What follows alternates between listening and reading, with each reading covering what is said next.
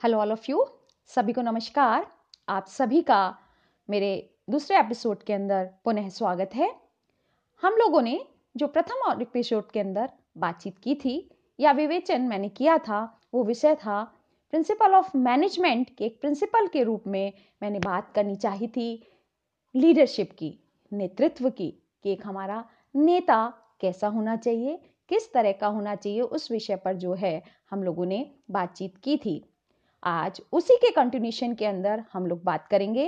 Last episode के अंदर हमने एक गुड लीडर में क्या कैरेक्टरिस्टिक्स होने चाहिए वो डिस्कस किया था और टाइप ऑफ लीडर्स को हम लोगों ने डिस्कस किया था। आज के इस एपिसोड के अंदर हम लोग बात करेंगे स्टाइल ऑफ लीडरशिप या थ्योरीज ऑफ लीडरशिप, कुछ भी आप बोल सकते हैं, नेतृत्व के सिद्धांत या नेतृत्व की शैलियों के विषय के अंदर आज हम लोग बात करेंगे। ओवरऑल जो लीडरशिप की थ्योरीज है उसको हमने 3 कैटेगरी के अंदर डिवाइड किया है, स्पेशली मैनेजमेंट वालों ने या एडमिनिस्ट्रेशन वालों ने, जो प्रबंध के क्षेत्र में कार्य करते हैं, उन लोगों ने इसको 3 कैटेगरी के अंदर, 3 श्रेणियों के अंदर अभिव्यक्त किया है। सबसे पहली जो श्रेणी ली है वो है ट्रेड थ्योरी। इसको हम लोग कहते हैं यानी कि परंपरागत सिद्धांत के रूप में भी कहा जाता है। ट्रेड थ्योरी जो है ये बेसिकली 1940s और 50s के पीरियड तक जो है, अब तक हम लोग ट्रेड थ्योरी के बारे में या परंपरागत जो है विचारधारा रखने वाले सिद्धांत को ही अपनाते थे, लीडरशिप की वही स्टाइल यूज करते थे। ट्रेड थ्योरी के अकॉर्डिंग जो है ये कहा जाता था, leaders are born and are not made. जो लीडर्स होते हैं वो जन्मदात होते हैं, उनको बनाया नहीं जाता है।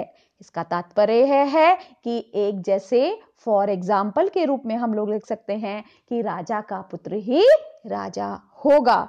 तो वो बात करते हैं हमारे परंपरावादी ट्रेडिशनल जो है, वो लोग कहते हैं कि जैसे एक कहावत भी कही जाती है, पूत के पांव पालने में ही दिखाई देते हैं। तो उसका तात्पर्य है कि बाय बर्थ ही जो है लीडर्स बने हुए होते हैं, पैदा होते हैं, वो बनाए नहीं जाते हैं। वो कहते हैं कि जो एक राजा के जो गुण होते हैं वो राजा की ही फैमिली के अंदर आते हैं, चाहे वो उनकी पर्सनैलिटी हो, फिजिकल कैरेक्टरिस्टिक्स हो, सोशल बैकग्राउंड हो, इंटेलिजेंसी हो या पर्सनैलिटी हो, वो सब जो है आपको वंशानुगत प्राप्त होती है। तो ये थ्योरी ये मानकर चलती थी कि नेता जो है वो उत्पन्न होते हैं, जन्म लेते हैं, बाय बर्थ होते हैं, उनको बनाया नहीं जा सकता किसी भी ट्रेनिंग के माध्यम से। ये थ्योरी जो है उसके बाद 1950s के बाद जो है इस थ्योरी को रिजेक्ट कर दिया गया, इसको एक्सेप्ट नहीं किया गया और ये कहा गया कि नेता जो होते हैं, जो हमारा लीडर होता है, वो by the training, by the experience जो है वो क्रिएट भी किया जा सकता है। तो देन दूसरी जो थ्योरी हमारे एज अ मैनेजमेंट सिस्टम के अंदर या ऑर्गेनाइजेशन के अंदर आई, वो कहलाई बिहेवियरल थ्योरी, यानी कि व्यवहारवादी सिद्धांत के रूप के अंदर उस सेकंड कैटेगरी में हम लोग बात करते हैं। बेसिकली जो हमारे रिसर्चर्स थे, जो शोधकर्ता थे, उन्होंने मानवीय व्यवहार का अध्ययन करा और उस अध्ययन के आधार पर उन्होंने एक नेता के गुणों की व्याख्या करी और उसके आधार पर कहा कि एक व्यक्ति के व्यवहार के आधार पर भी नेतृत्व के गुण बनते हैं और उसी रूप के अंदर वो सामने प्रकट होते हैं। जो है बिहेवियरलिस्ट जो रिसर्चर्स थे वो कहते थे, उन्होंने ये जानने का प्रयास किया कि वास्तव के अंदर व्हाट द लीडर डू, यानी कि एक नेता को क्या करना चाहिए, व्हाट दे लीड, उसको क्या नेतृत्व करना चाहिए, व्हाट दे बिहेव, किस तरह का व्यवहार करना चाहिए, हाउ दे मोटिवेट सबऑर्डिनेट, किस तरह से अपने अधीनस्थों को वो अभिप्रेरित करे, हाउ दे कम्युनिकेट, किस तरह से वो अपने अधीनस्थों को जो है अपनी सूचनाओं का आदान प्रदान करे, ये सब चीजें सो ऑन। इसके अलावा भी जो है ये बेसिकली ये जो लीडरशिप स्टाइल है ये बात करती है फंक्शनल स्टाइल की। लीडरशिप की जो स्टाइल है फंक्शनल लीडरशिप स्टाइल करती है कि एक नेता को क्या करना चाहिए जिससे कि वो बेस्ट अच्छा नेतृत्वकर्ता के रूप में उभर कर आए, और उन एलिमेंट्स को उन्होंने लिया कि क्या जो है सबऑर्डिनेट्स को डिसीजन मेकिंग में इन्वॉल्व करना चाहिए, तो कैसा रिजल्ट रहेगा? आप अच्छे नेता के कैटेगरी में आएंगे या किस तरह की में आएंगे? कम्युनिकेशन किस तरह का रखा जाए एक सिस्टम के अंदर? वन वे कम्युनिकेशन हो, एक तरफा संचार हो, दो तरफा संचार हो, या ओपन कम्युनिकेशन का कॉन्सेप्ट हो? तो एक लीडर को इनमें से किस चीज को अपनाना चाहिए कि जिससे कि वो एक अच्छा लीडर जो है कायम हो सके और अपने सिस्टम को जो है फ्लुएंटली और इफेक्टिवली प्रभावशाली रूप से पूरे संचार की व्यवस्था को लेते हुए उस संगठन को जो है अधिकतम उत्पादन की ओर ले जाएं, उनके कर्मचारियों का या उसके सबऑर्डिनेट्स का जो सेटिस्फेक्शन लेवल है वो ऊंचा रहे। तो किस तरह का व्यवहार उसे करना चाहिए, वो बिहेवियरल थ्योरीज वालों ने अपने रिसर्च के माध्यम से डिफरेंट टाइप ऑफ वेरिएबल लेते हुए जो है चर्चित्व लिए और उनको उन्होंने अप्लाई करा। दो अलग अलग ग्रुप्स पे अप्लाई करा। एक ग्रुप को कहा कि आप डिसीजन मेकिंग में पार्टिसिपेशन कराइए, एक ग्रुप को कहा कि आप कम पार्टिसिपेट कराइए। इस तरह से डिफरेंट टाइप जो है रिसर्च उन्होंने वेरिएबल्स डिसाइड लेकर किया गया। तो डिफरेंट टाइप ऑफ लीडरशिप की थ्योरीज जो है फिर इन्होंने डेवलप करी। तो बिहेवियरलिस्ट बेसिकली व्यवहार का अध्ययन करते हैं कि किस तरह के व्यवहार से बेस्ट रिजल्ट्स आ सकते हैं। तो ये जो है दूसरी थ्योरी थी जो हमने ली, बिहेवियरल थ्योरी। ओके, देन उसके बाद जो है तीसरी थ्योरी के रूप में हम लोग लेते हैं सिचुएशनल थ्योरी, यानी कि परिस्थितिवादी सिद्धांत की बात करते हैं कि एक राजा या एक लीडर जो है वो बाय बर्थ नहीं होता है, ये थ्योरी ये बताएगी, या उसको हम डेवलप नहीं कर सकते हैं, मतलब उसके व्यवहार को कैसे निर्धारित करें वो बिहेवियरल वालों ने बताया। और तीसरी थ्योरी ये कहती है कि कई बार लीडर्स जो है वो सिचुएशंस के बेस पर भी उपलब्ध होते हैं। ठीक है, तो ये तीन तरह की थ्योरीज है। नेक्स्ट एपिसोड के अंदर हम लोग बात करेंगे परिस्थितिवादी सिद्धांत की। So thank you all of you, all the best. सभी को नमस्कार। आज का हमारा कंटिन्यूशन के अंदर लास्ट जो एपिसोड था उसके अंदर हमने ट्रेड थ्योरी और बिहेवियरल थ्योरी की बात करी थी।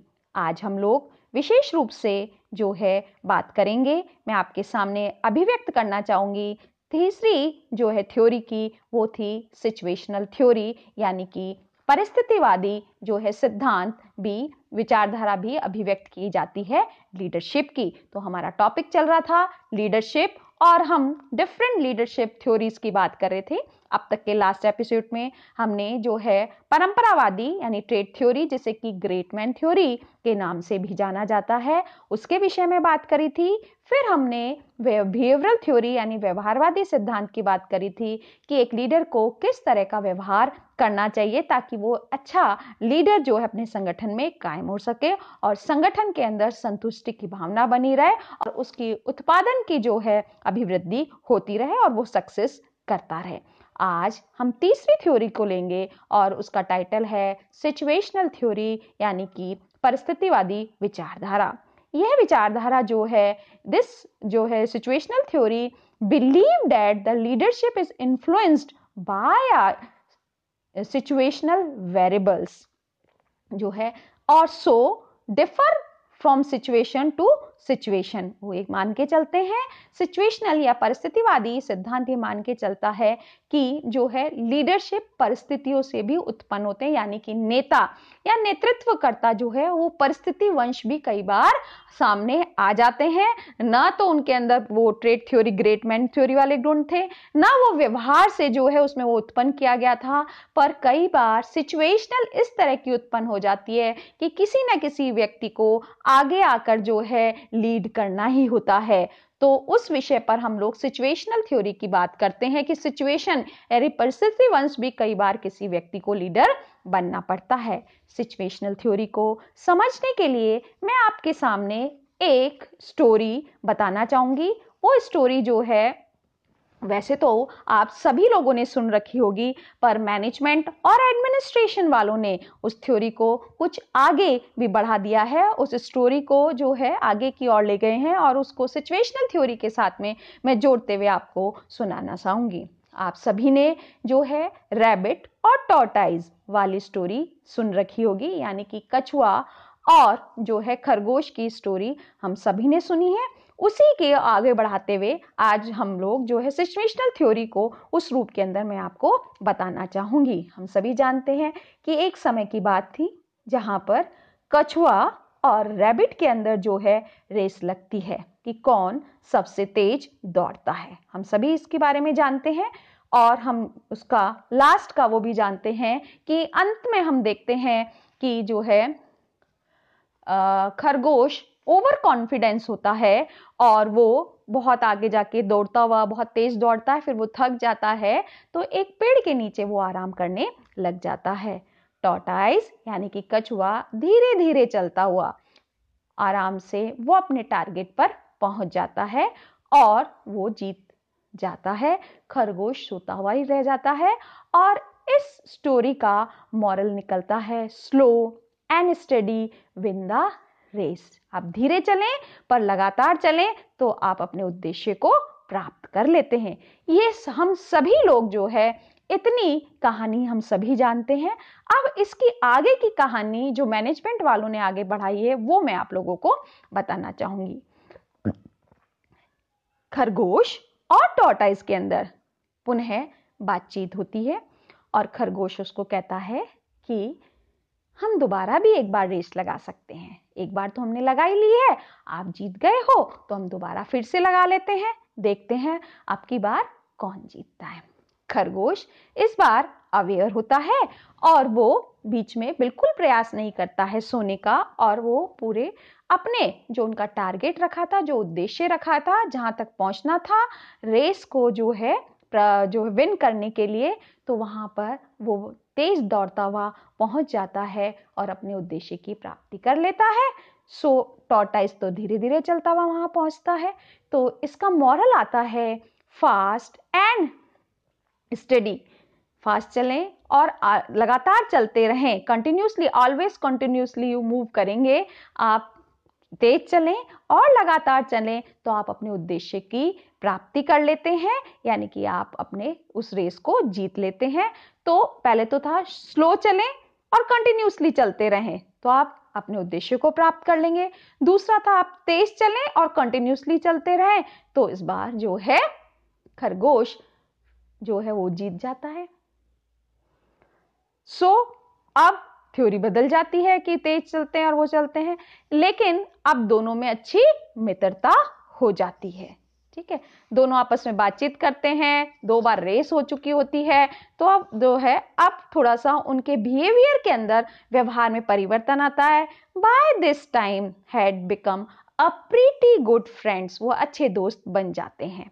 सो दे डिसाइडेड, तो इस बार वो दोनों मिलकर जो है कुछ स्ट्रेटेजी बनाएंगे और एक साथ मिलकर जो है अब अपने उद्देश्य को पूरा करेंगे, ये वो डिसाइड करते हैं। समथिंग टू टुगेदर, एक साथ मिलकर कुछ ऐसा काम करेंगे क्योंकि वो दोस्त बन गए हैं। So they decided to do the last race again.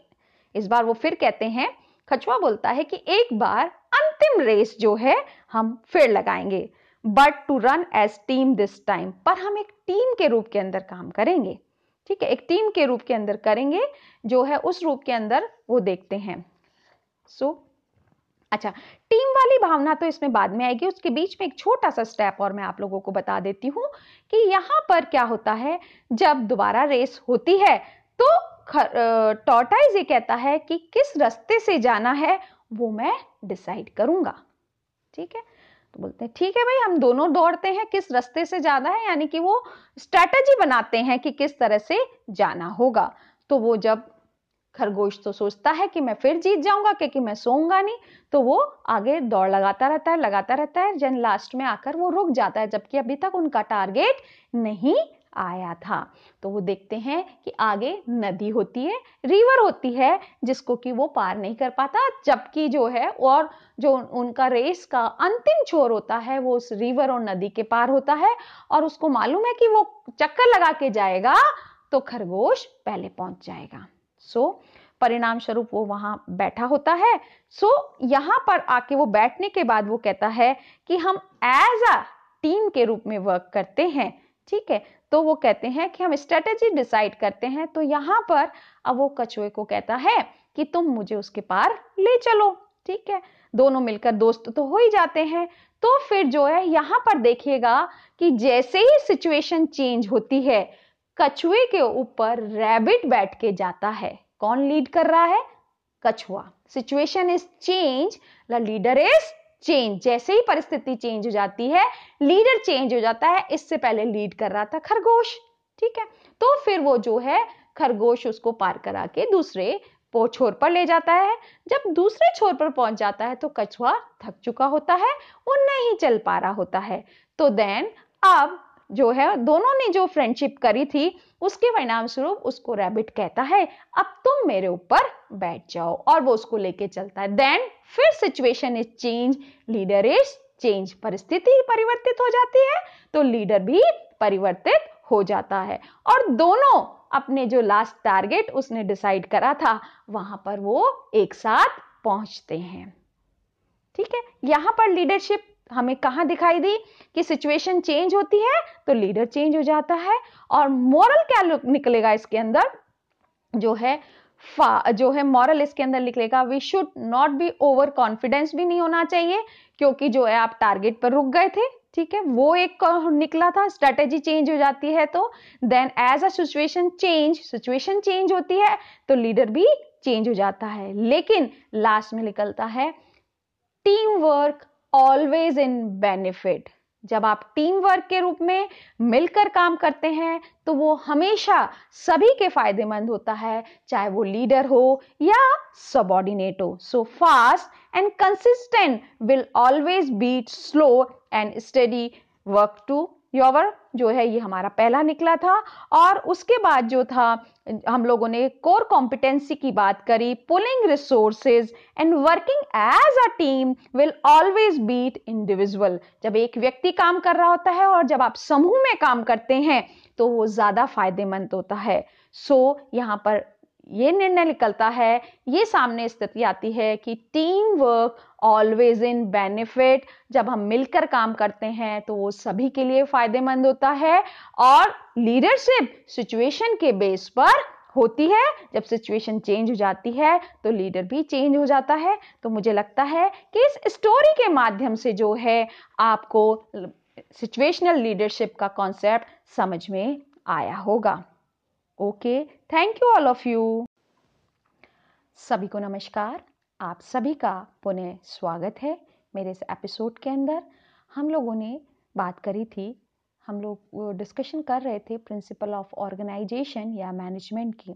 इससे पहले हम लोगों ने लीडरशिप स्टाइल पे बात करी थी। आज हम लोग एक नया प्रिंसिपल लेंगे, कोऑर्डिनेशन यानी कि समन्वय। Importance of coordination in organisation. संगठन के अंदर किसी भी प्रकार का संगठन हो उसमें समन्वय की क्या महत्ता होती है, आज हम उसके बारे में देखेंगे। इनफ जो है कोऑर्डिनेशन क्या होता है, सबसे पहले हम लोग बात करेंगे।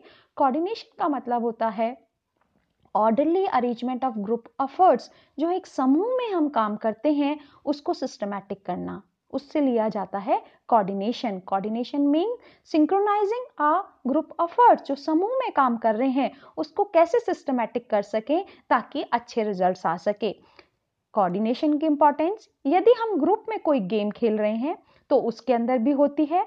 म्यूजिक की सक्सेसनेस भी कोऑर्डिनेशन पर डिपेंड करती है।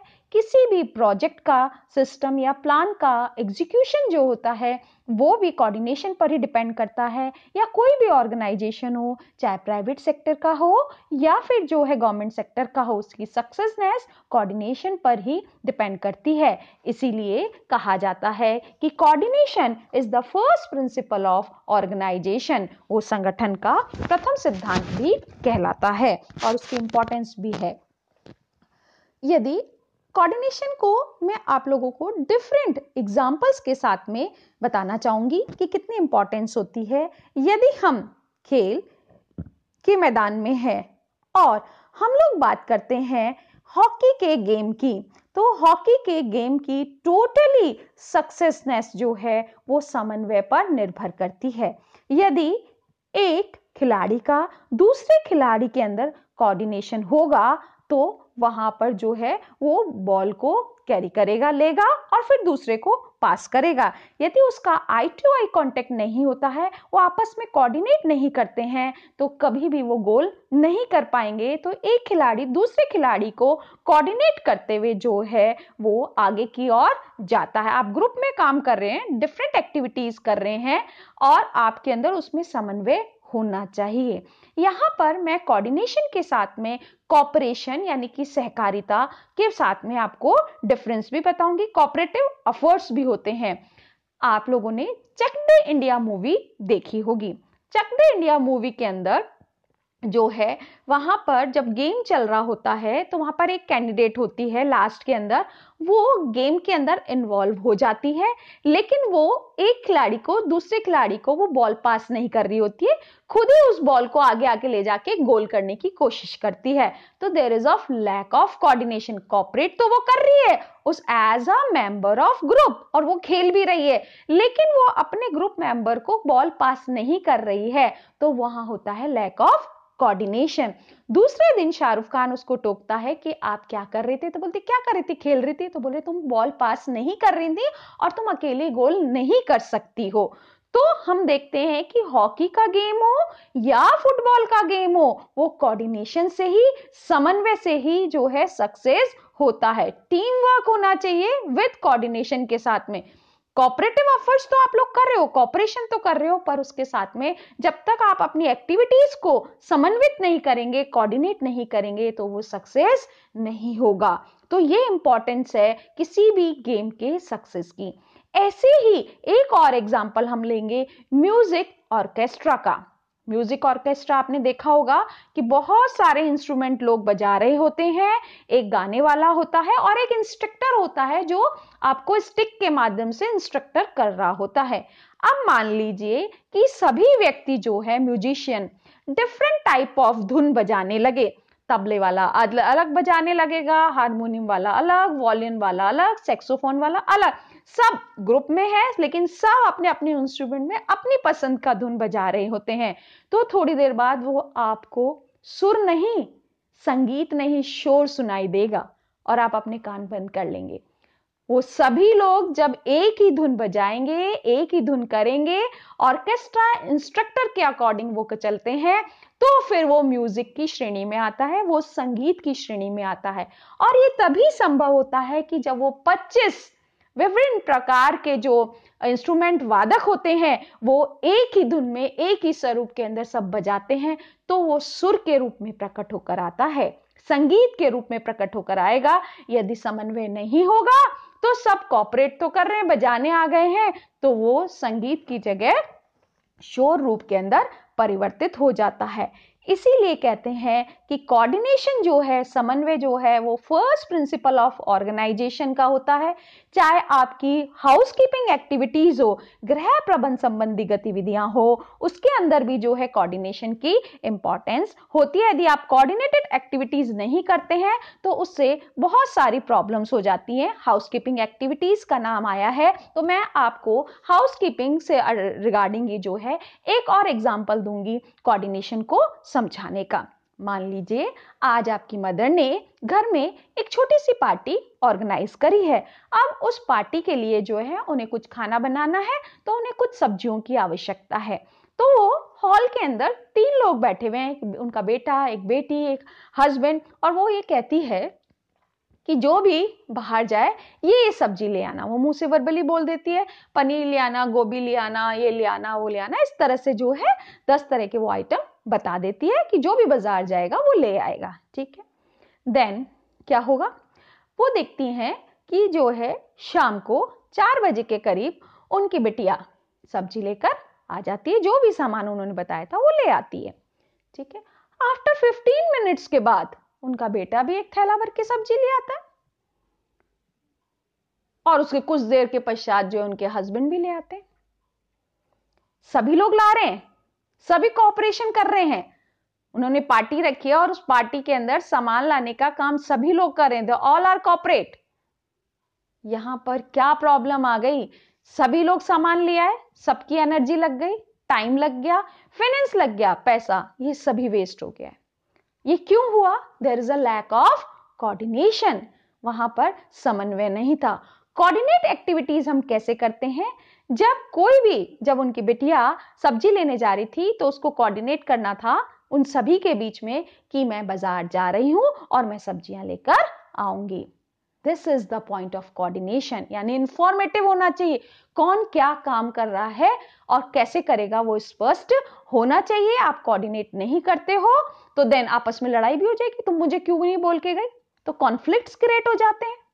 ठीक है, देन आपका फाइनेंस, पैसा, टाइम, एनर्जी सब वेस्ट होते हैं। तो आप समझ सकते हैं कि एक ऑर्गेनाइजेशन में, एक संगठन के अंदर कोऑर्डिनेशन की कितनी महत्ता होती है। विदाउट कोऑर्डिनेशन संघर्ष होगा, झगड़े होंगे,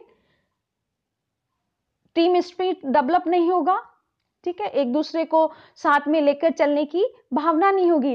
तो इसीलिए कहा जाता है कि किसी भी संगठन को, ऑर्गेनाइजेशन को स्मूथली चलाना है, चाहे वो आपका घर हो, आपका हाउस जो है, आपका घर है, वो भी एक ऑर्गेनाइजेशन है, प्राइवेट सेक्टर भी एक ऑर्गेनाइजेशन है, आपका जो पब्लिक सेक्टर भी एक ऑर्गेनाइजेशन है। जब आप एक टीम के रूप में काम करते हैं तो वो भी एक ऑर्गेनाइजेशन में होता है।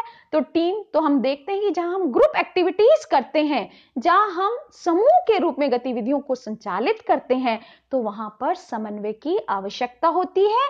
और आपके गेम की सक्सेसनेस, आपके म्यूजिक की सक्सेसनेस और आपकी कंपनी की सक्सेसनेस, वो बेसिकली समन्वय पर निर्भर करती है।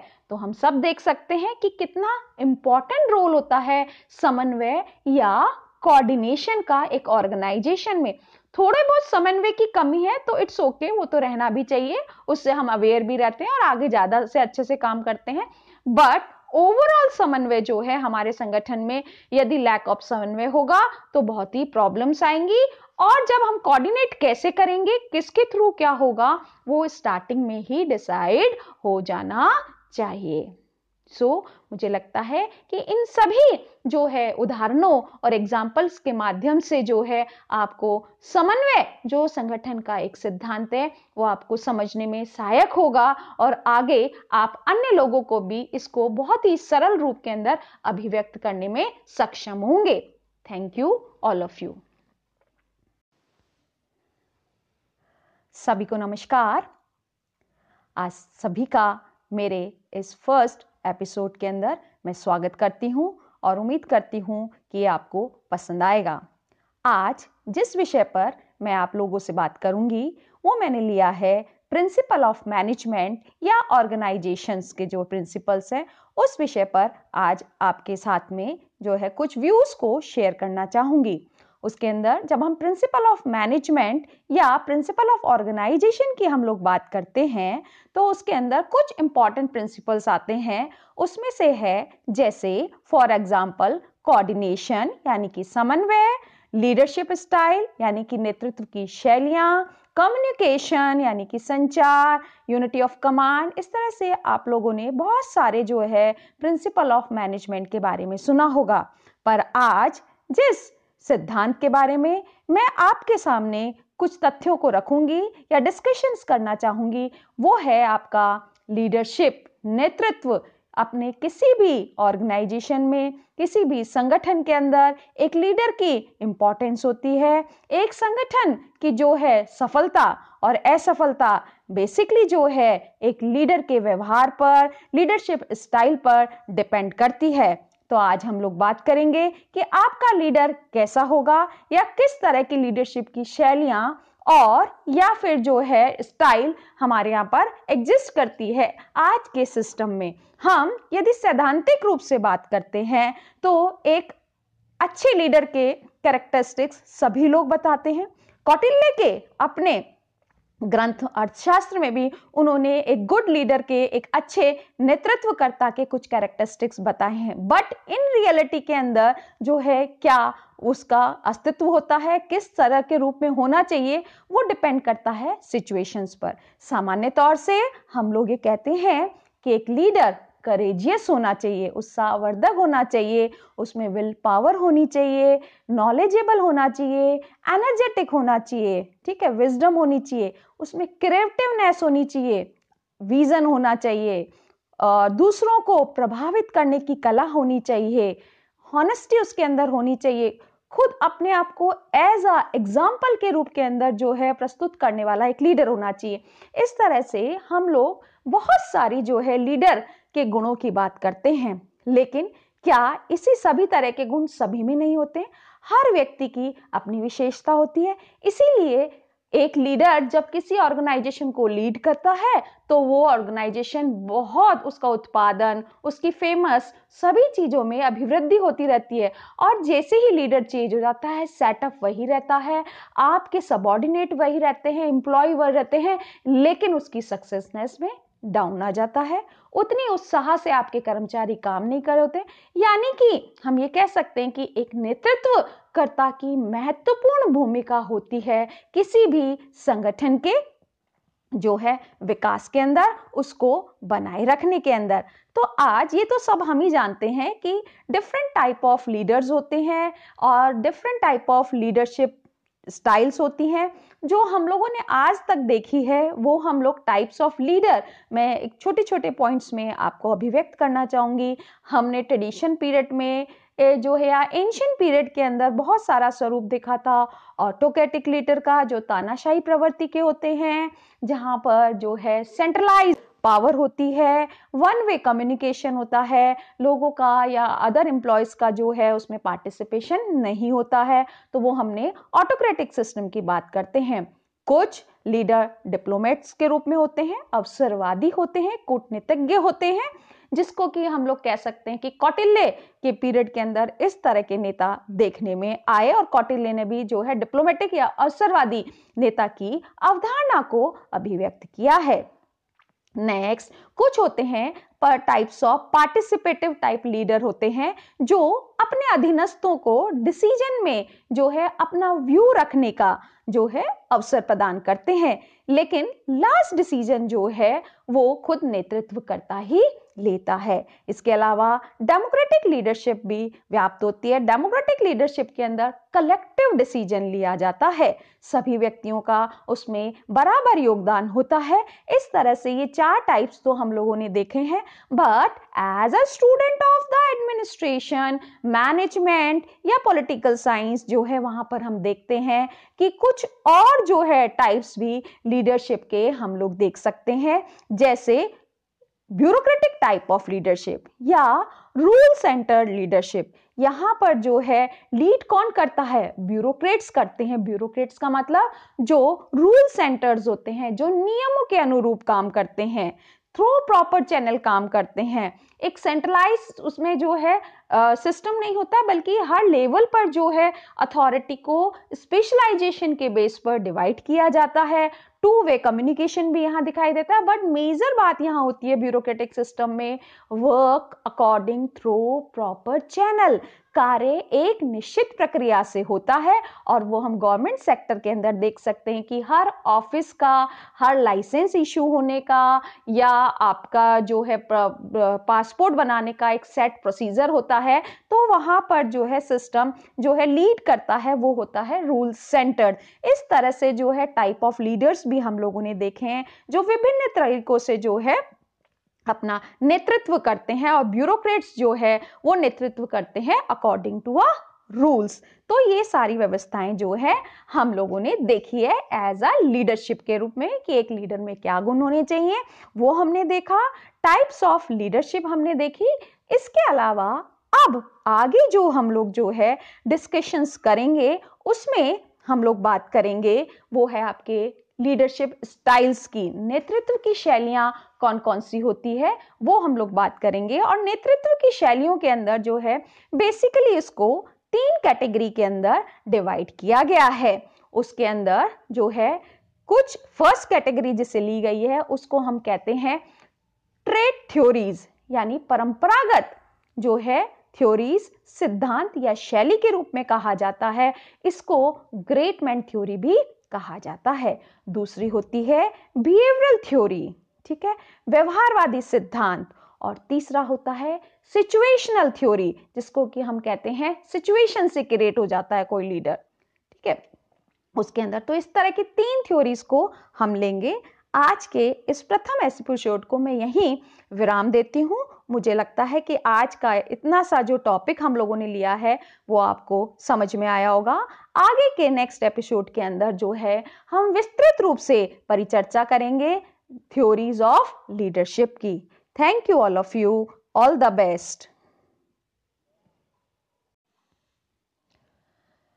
हेलो ऑल ऑफ यू, सभी को नमस्कार। आप सभी का मेरे दूसरे एपिसोड के अंदर पुनः स्वागत है। हम लोगों ने जो प्रथम एपिसोड के अंदर बातचीत की थी या विवेचन मैंने किया था, वो विषय था प्रिंसिपल ऑफ मैनेजमेंट के एक प्रिंसिपल के रूप में मैंने बात करनी चाहिए थी लीडरशिप की, नेतृत्व की, कि एक हमारा नेता कैसा होना चाहिए, किस तरह का होना चाहिए, उस विषय पर जो है हम लोगों ने बातचीत की थी। आज उसी के कंटिन्यूशन के अंदर हम लोग बात करेंगे। लास्ट एपिसोड के अंदर हमने एक गुड लीडर में क्या कैरेक्टरिस्टिक्स होने चाहिए वो डिस्कस किया था और टाइप ऑफ लीडर्स को हम लोगों ने डिस्कस किया था। आज के इस एपिसोड के अंदर हम लोग बात करेंगे स्टाइल ऑफ लीडरशिप या थ्योरीज ऑफ लीडरशिप, कुछ भी आप बोल सकते हैं, नेतृत्व के सिद्धांत या नेतृत्व की शैलियों के विषय के अंदर आज हम लोग बात करेंगे। ओवरऑल जो लीडरशिप की थ्योरीज है उसको हमने 3 कैटेगरी के अंदर डिवाइड किया है, स्पेशली मैनेजमेंट वालों ने या एडमिनिस्ट्रेशन वालों ने, जो प्रबंध के क्षेत्र में कार्य करते हैं, उन लोगों ने इसको 3 कैटेगरी के अंदर, 3 श्रेणियों के अंदर अभिव्यक्त किया है। सबसे पहली जो श्रेणी ली है वो है ट्रेड थ्योरी। इसको हम लोग कहते हैं यानी कि परंपरागत सिद्धांत के रूप में भी कहा जाता है। ट्रेड थ्योरी जो है ये बेसिकली 1940s और 50s के पीरियड तक जो है, अब तक हम लोग ट्रेड थ्योरी के बारे में या परंपरागत जो है विचारधारा रखने वाले सिद्धांत को ही अपनाते थे, लीडरशिप की वही स्टाइल यूज करते थे। ट्रेड थ्योरी के अकॉर्डिंग जो है ये कहा जाता था leaders are born and are not made. जो लीडर्स होते हैं वो जन्मदात होते हैं, उनको बनाया नहीं जाता है। इसका तात्पर्य है कि एक जैसे फॉर एग्जाम्पल के रूप में हम लोग लिख सकते हैं कि राजा का पुत्र ही राजा होगा। तो वो बात करते हैं हमारे परंपरावादी ट्रेडिशनल जो है, वो लोग कहते हैं कि जैसे एक कहावत भी कही जाती है, पूत के पांव पालने में ही दिखाई देते हैं। तो उसका तात्पर्य है कि बाय बर्थ ही जो है लीडर्स बने हुए होते हैं, पैदा होते हैं, वो बनाए नहीं जाते हैं। वो कहते हैं कि जो एक राजा के जो गुण होते हैं वो राजा की ही फैमिली के अंदर आते हैं, चाहे वो उनकी पर्सनैलिटी हो, फिजिकल कैरेक्टरिस्टिक्स हो, सोशल बैकग्राउंड हो, इंटेलिजेंसी हो या पर्सनैलिटी हो, वो सब जो है आपको वंशानुगत प्राप्त होती है। तो ये थ्योरी ये मानकर चलती थी कि नेता जो है वो उत्पन्न होते हैं, जन्म लेते हैं, बाय बर्थ होते हैं, उनको बनाया नहीं जा सकता किसी भी ट्रेनिंग के माध्यम से। ये थ्योरी जो है उसके बाद 1950s के बाद जो है इस थ्योरी को रिजेक्ट कर दिया गया, इसको एक्सेप्ट नहीं किया गया और ये कहा गया कि नेता जो होते हैं, जो हमारा लीडर होता है, वो by the training, by the experience जो है वो क्रिएट भी किया जा सकता है। तो देन दूसरी जो थ्योरी हमारे एज अ मैनेजमेंट सिस्टम के अंदर या ऑर्गेनाइजेशन के अंदर आई वो कहलाई बिहेवियरल थ्योरी, यानी कि व्यवहारवादी सिद्धांत के रूप के अंदर उस सेकंड कैटेगरी में हम लोग बात करते हैं। बेसिकली जो हमारे रिसर्चर्स थे, जो शोधकर्ता थे, उन्होंने मानवीय व्यवहार का अध्ययन करा और उस अध्ययन के आधार पर उन्होंने एक नेता के गुणों की व्याख्या करी और उसके आधार पर कहा कि एक व्यक्ति के व्यवहार के आधार पर भी नेतृत्व के गुण बनते हैं और उसी रूप के अंदर वो सामने प्रकट होते हैं।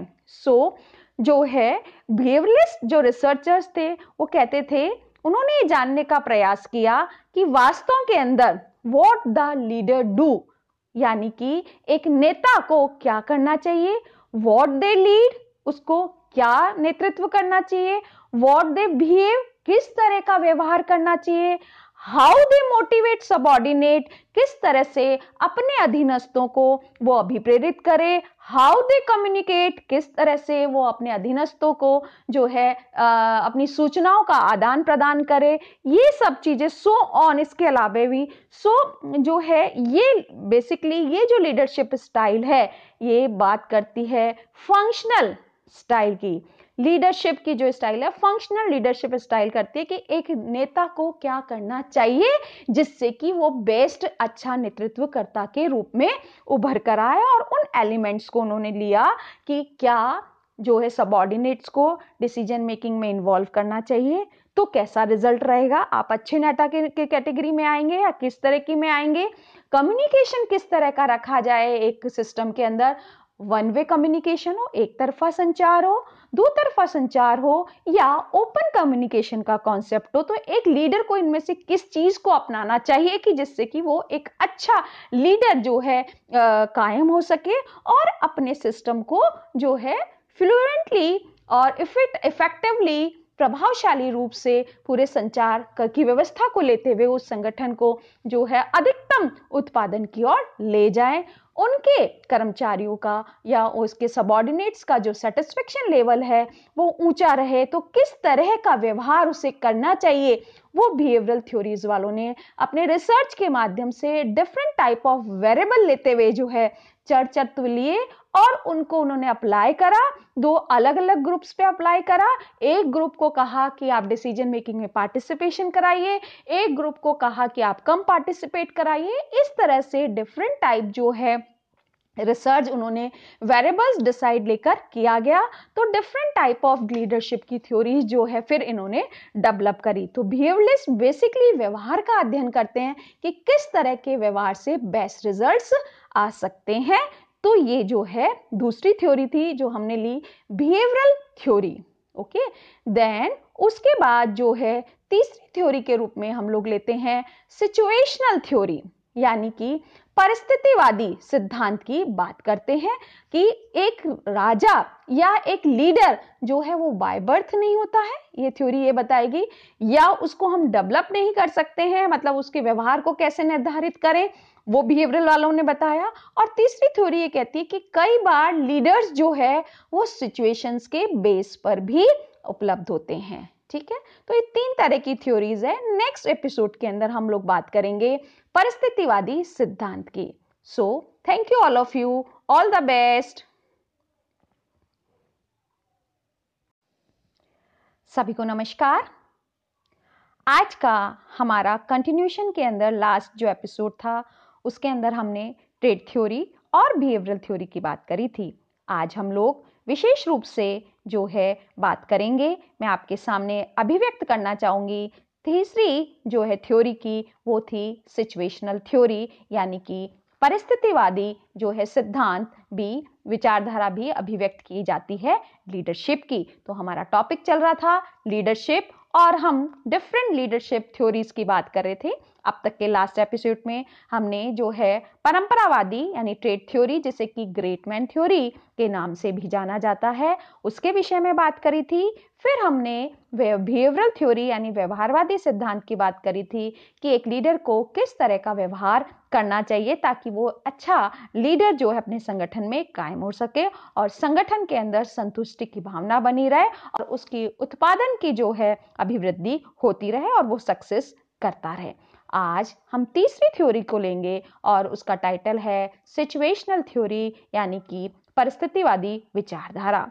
यह विचारधारा जो है जो है situational theory believe that the leadership is influenced by situational variables जो है और so differ from situation to situation. वो एक मान के चलते हैं, सिचुएशनल या परिस्थितिवादी सिद्धांत ये मान के चलता है कि जो है लीडरशिप परिस्थितियों से भी उत्पन्न होते हैं, यानी कि नेता या नेतृत्वकर्ता जो है वो परिस्थिति वंश भी कई बार सामने आ जाते हैं। ना तो उनके अंदर वो trait theory great man theory वाले गुण थे, ना वो व्यवहार से जो है उसमें वो उत्पन्न किया गया था, पर कई बार सिचुएशनल इस तरह की उत्पन्न हो जाती है कि किसी न किसी व्यक्ति को आगे आकर जो है लीड करना ही होता है।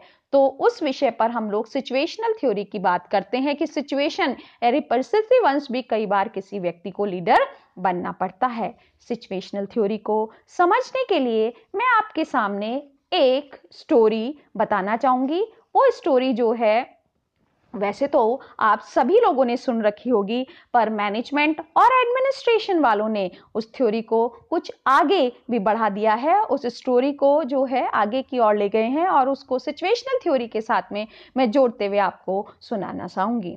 आप सभी ने जो है रैबिट और टॉर्टाइज वाली स्टोरी सुन रखी होगी, यानी कि कछुआ और जो है खरगोश की स्टोरी हम सभी ने सुनी है।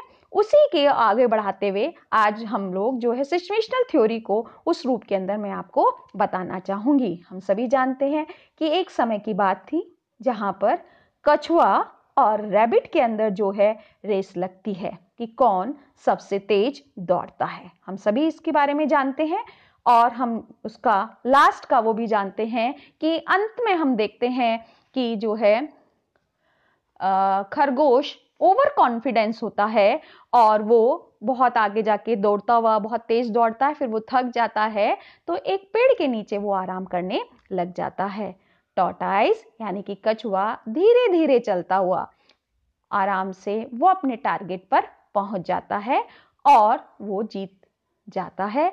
खरगोश सोता हुआ ही रह जाता है और इस स्टोरी का मॉरल निकलता है slow and steady win the race. आप धीरे चलें पर लगातार चलें तो आप अपने उद्देश्य को प्राप्त कर लेते हैं। ये हम सभी लोग जो है इतनी कहानी हम सभी जानते हैं।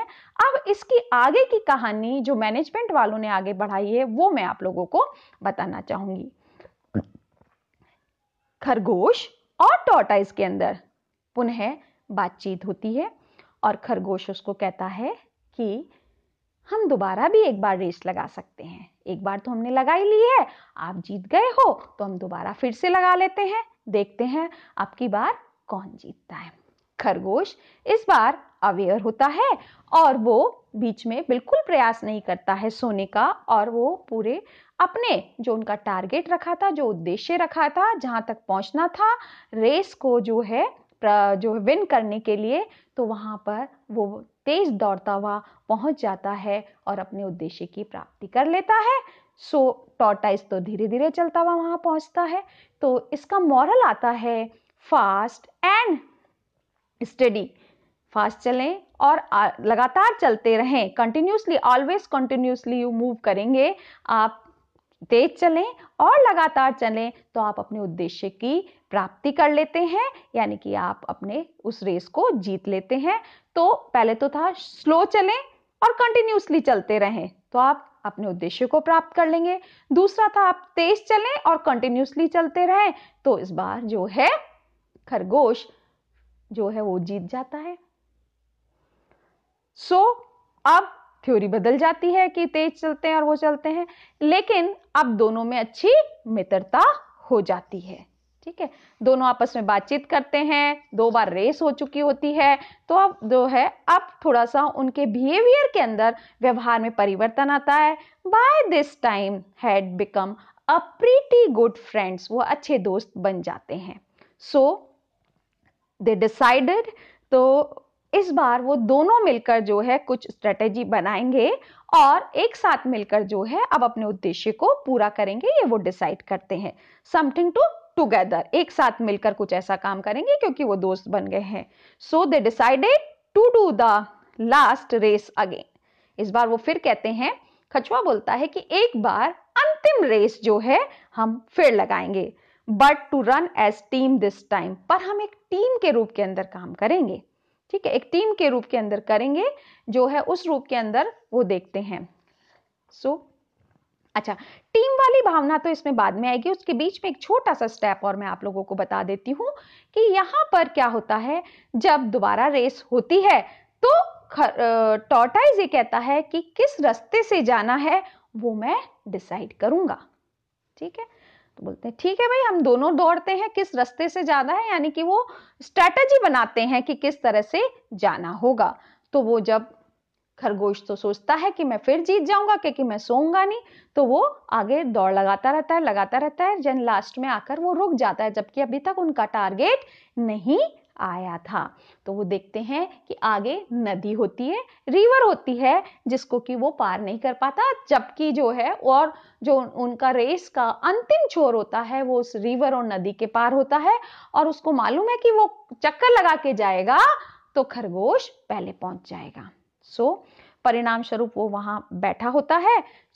यहां पर आके वो बैठने के बाद वो कहता है कि हम एज अ टीम के रूप में वर्क करते हैं, ठीक है। तो वो कहते हैं कि हम स्ट्रेटेजी डिसाइड करते हैं। तो यहां पर अब वो कछुए को कहता है कि तुम मुझे उसके पार ले चलो, ठीक है। दोनों मिलकर दोस्त तो हो ही जाते हैं।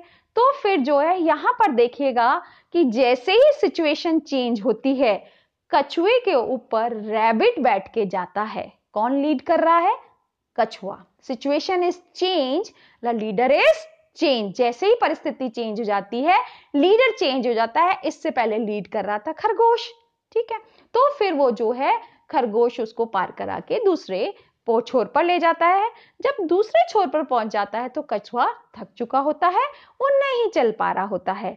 तो देन अब जो है दोनों ने जो फ्रेंडशिप करी थी उसके परिणाम स्वरूप उसको रैबिट कहता है अब तुम मेरे ऊपर बैठ जाओ, और वो उसको लेके चलता है। देन फिर situation is change, leader is change. परिस्थिति परिवर्तित हो जाती है तो लीडर भी परिवर्तित हो जाता है, और दोनों अपने जो लास्ट टारगेट उसने डिसाइड करा था वहां पर वो एक साथ पहुंचते हैं, ठीक है। यहां पर लीडरशिप हमें कहां दिखाई दी कि सिचुएशन चेंज होती है तो लीडर चेंज हो जाता है।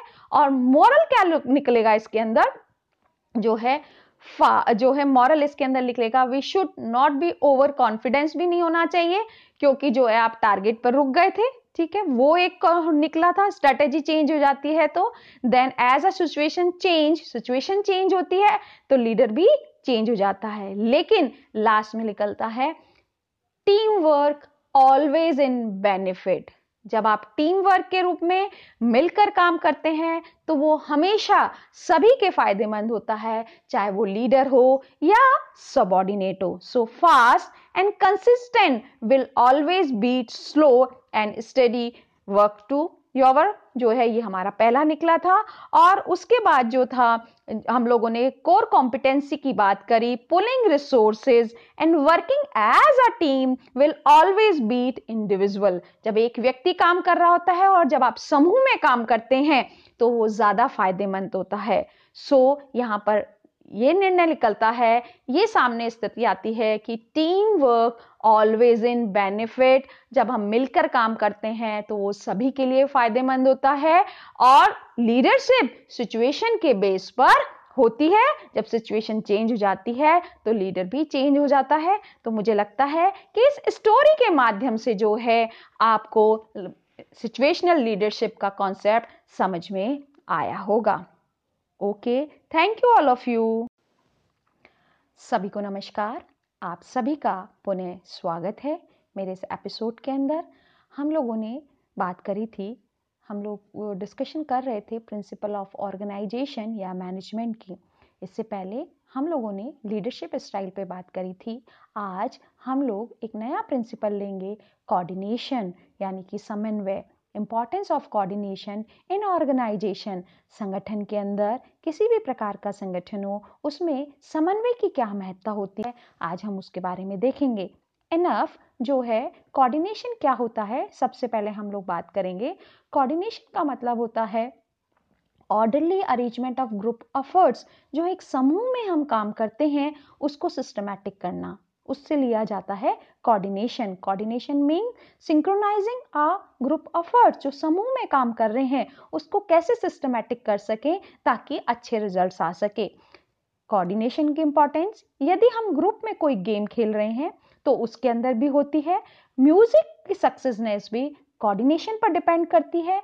किसी भी प्रोजेक्ट का सिस्टम या प्लान का एग्जीक्यूशन जो होता है वो भी कोऑर्डिनेशन पर ही डिपेंड करता है। या कोई भी ऑर्गेनाइजेशन हो, चाहे प्राइवेट सेक्टर का हो या फिर जो है गवर्नमेंट सेक्टर का हो, उसकी सक्सेसनेस कोऑर्डिनेशन पर ही डिपेंड करती है। इसीलिए कहा जाता है कि coordination is the first principle of organisation. वो संगठन का प्रथम सिद्धांत भी कहलाता है और उसकी इंपॉर्टेंस भी है। यदि कोऑर्डिनेशन को मैं आप लोगों को डिफरेंट एग्जाम्पल्स के साथ में बताना चाहूंगी कि कितनी इंपॉर्टेंस होती है। यदि हम खेल के मैदान में हैं और हम लोग बात करते हैं हॉकी के गेम की, तो हॉकी के गेम की टोटली सक्सेसनेस जो है वो समन्वय पर निर्भर करती है। यदि एक खिलाड़ी का दूसरे खिलाड़ी के अंदर कोऑर्डिनेशन होगा तो वहां पर जो है वो बॉल को कैरी करेगा, लेगा और फिर दूसरे को पास करेगा। यदि उसका आई टू आई कांटेक्ट नहीं होता है, वो आपस में कोऑर्डिनेट नहीं करते हैं, तो कभी भी वो गोल नहीं कर पाएंगे। तो एक खिलाड़ी दूसरे खिलाड़ी को कोऑर्डिनेट करते हुए जो है वो आगे की ओर जाता है। आप ग्रुप में काम कर रहे हैं, डिफरेंट एक्टिविटीज कर रहे हैं और आपके अंदर उसमें समन्वय होना चाहिए। यहाँ पर मैं कोऑर्डिनेशन के साथ में कॉपरेशन यानी कि सहकारिता के साथ में आपको डिफरेंस भी बताऊंगी। कोऑपरेटिव एफर्ट्स भी होते हैं। आप लोगों ने चक दे इंडिया मूवी देखी होगी। चक दे इंडिया मूवी के अंदर जो है वहां पर जब गेम चल रहा होता है तो वहां पर एक कैंडिडेट होती है लास्ट के अंदर, वो गेम के अंदर इन्वॉल्व हो जाती है, लेकिन वो एक खिलाड़ी को दूसरे खिलाड़ी को वो बॉल पास नहीं कर रही होती है, खुद ही उस बॉल को आगे आगे ले जाके गोल करने की कोशिश करती है। तो there is of lack of coordination. Cooperate तो वो कर रही है उस as a member of group और वो खेल भी रही है, लेकिन वो अपने ग्रुप मेंबर को बॉल पास नहीं कर रही है, तो वहां होता है लैक ऑफ कोऑर्डिनेशन। दूसरे दिन शाहरुख खान उसको टोकता है कि आप क्या कर रहे थे, तो बोलते क्या कर रही थी, खेल रही थी। तो बोले तुम बॉल पास नहीं कर रही थी और तुम अकेले गोल नहीं कर सकती हो। तो हम देखते हैं कि हॉकी का गेम हो या फुटबॉल का गेम हो, वो कोऑर्डिनेशन से ही, समन्वय से ही जो है सक्सेस होता है। टीम वर्क होना चाहिए विद कोऑर्डिनेशन के साथ में। कोऑपरेटिव एफर्ट्स तो आप लोग कर रहे हो, कोऑपरेशन तो कर रहे हो, पर उसके साथ में जब तक आप अपनी एक्टिविटीज को समन्वित नहीं करेंगे, कोऑर्डिनेट नहीं करेंगे, तो वो सक्सेस नहीं होगा। तो ये इंपॉर्टेंस है किसी भी गेम के सक्सेस की। ऐसे ही एक और एग्जांपल हम लेंगे म्यूजिक ऑर्केस्ट्रा का। म्यूजिक ऑर्केस्ट्रा आपने देखा होगा कि बहुत सारे इंस्ट्रूमेंट लोग बजा रहे होते हैं, एक गाने वाला होता है और एक इंस्ट्रक्टर होता है जो आपको स्टिक के माध्यम से इंस्ट्रक्टर कर रहा होता है।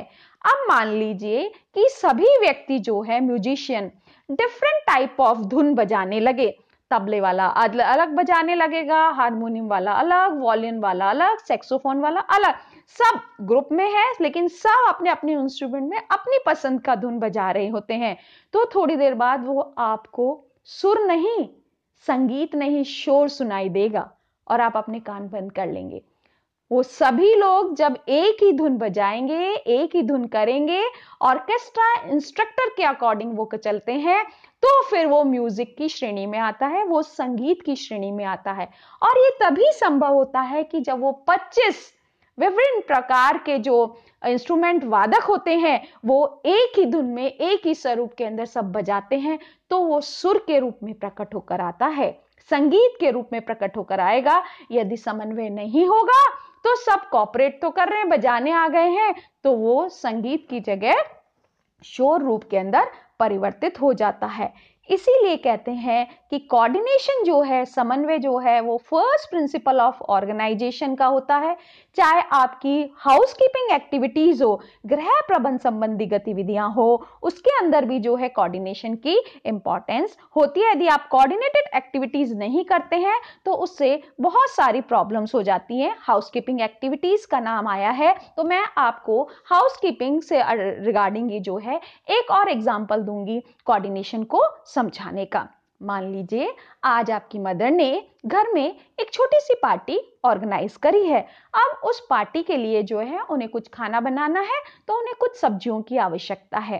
तो वो हॉल के अंदर 3 लोग बैठे हुए हैं, उनका बेटा, एक बेटी, एक हस्बैंड, और वो ये कहती है कि जो भी बाहर जाए ये सब्जी ले आना। वो मुंह से वर्बली बोल देती है, पनीर ले आना, गोभी ले आना, ये ले आना, वो ले आना, इस तरह से जो है 10 तरह के वो आइटम बता देती है कि जो भी बाजार जाएगा वो ले आएगा। ठीक है, देन क्या होगा, वो देखती हैं कि जो है शाम को 4 बजे के करीब उनकी बिटिया सब्जी लेकर आ जाती है, जो भी सामान उन्होंने बताया था वो ले आती है।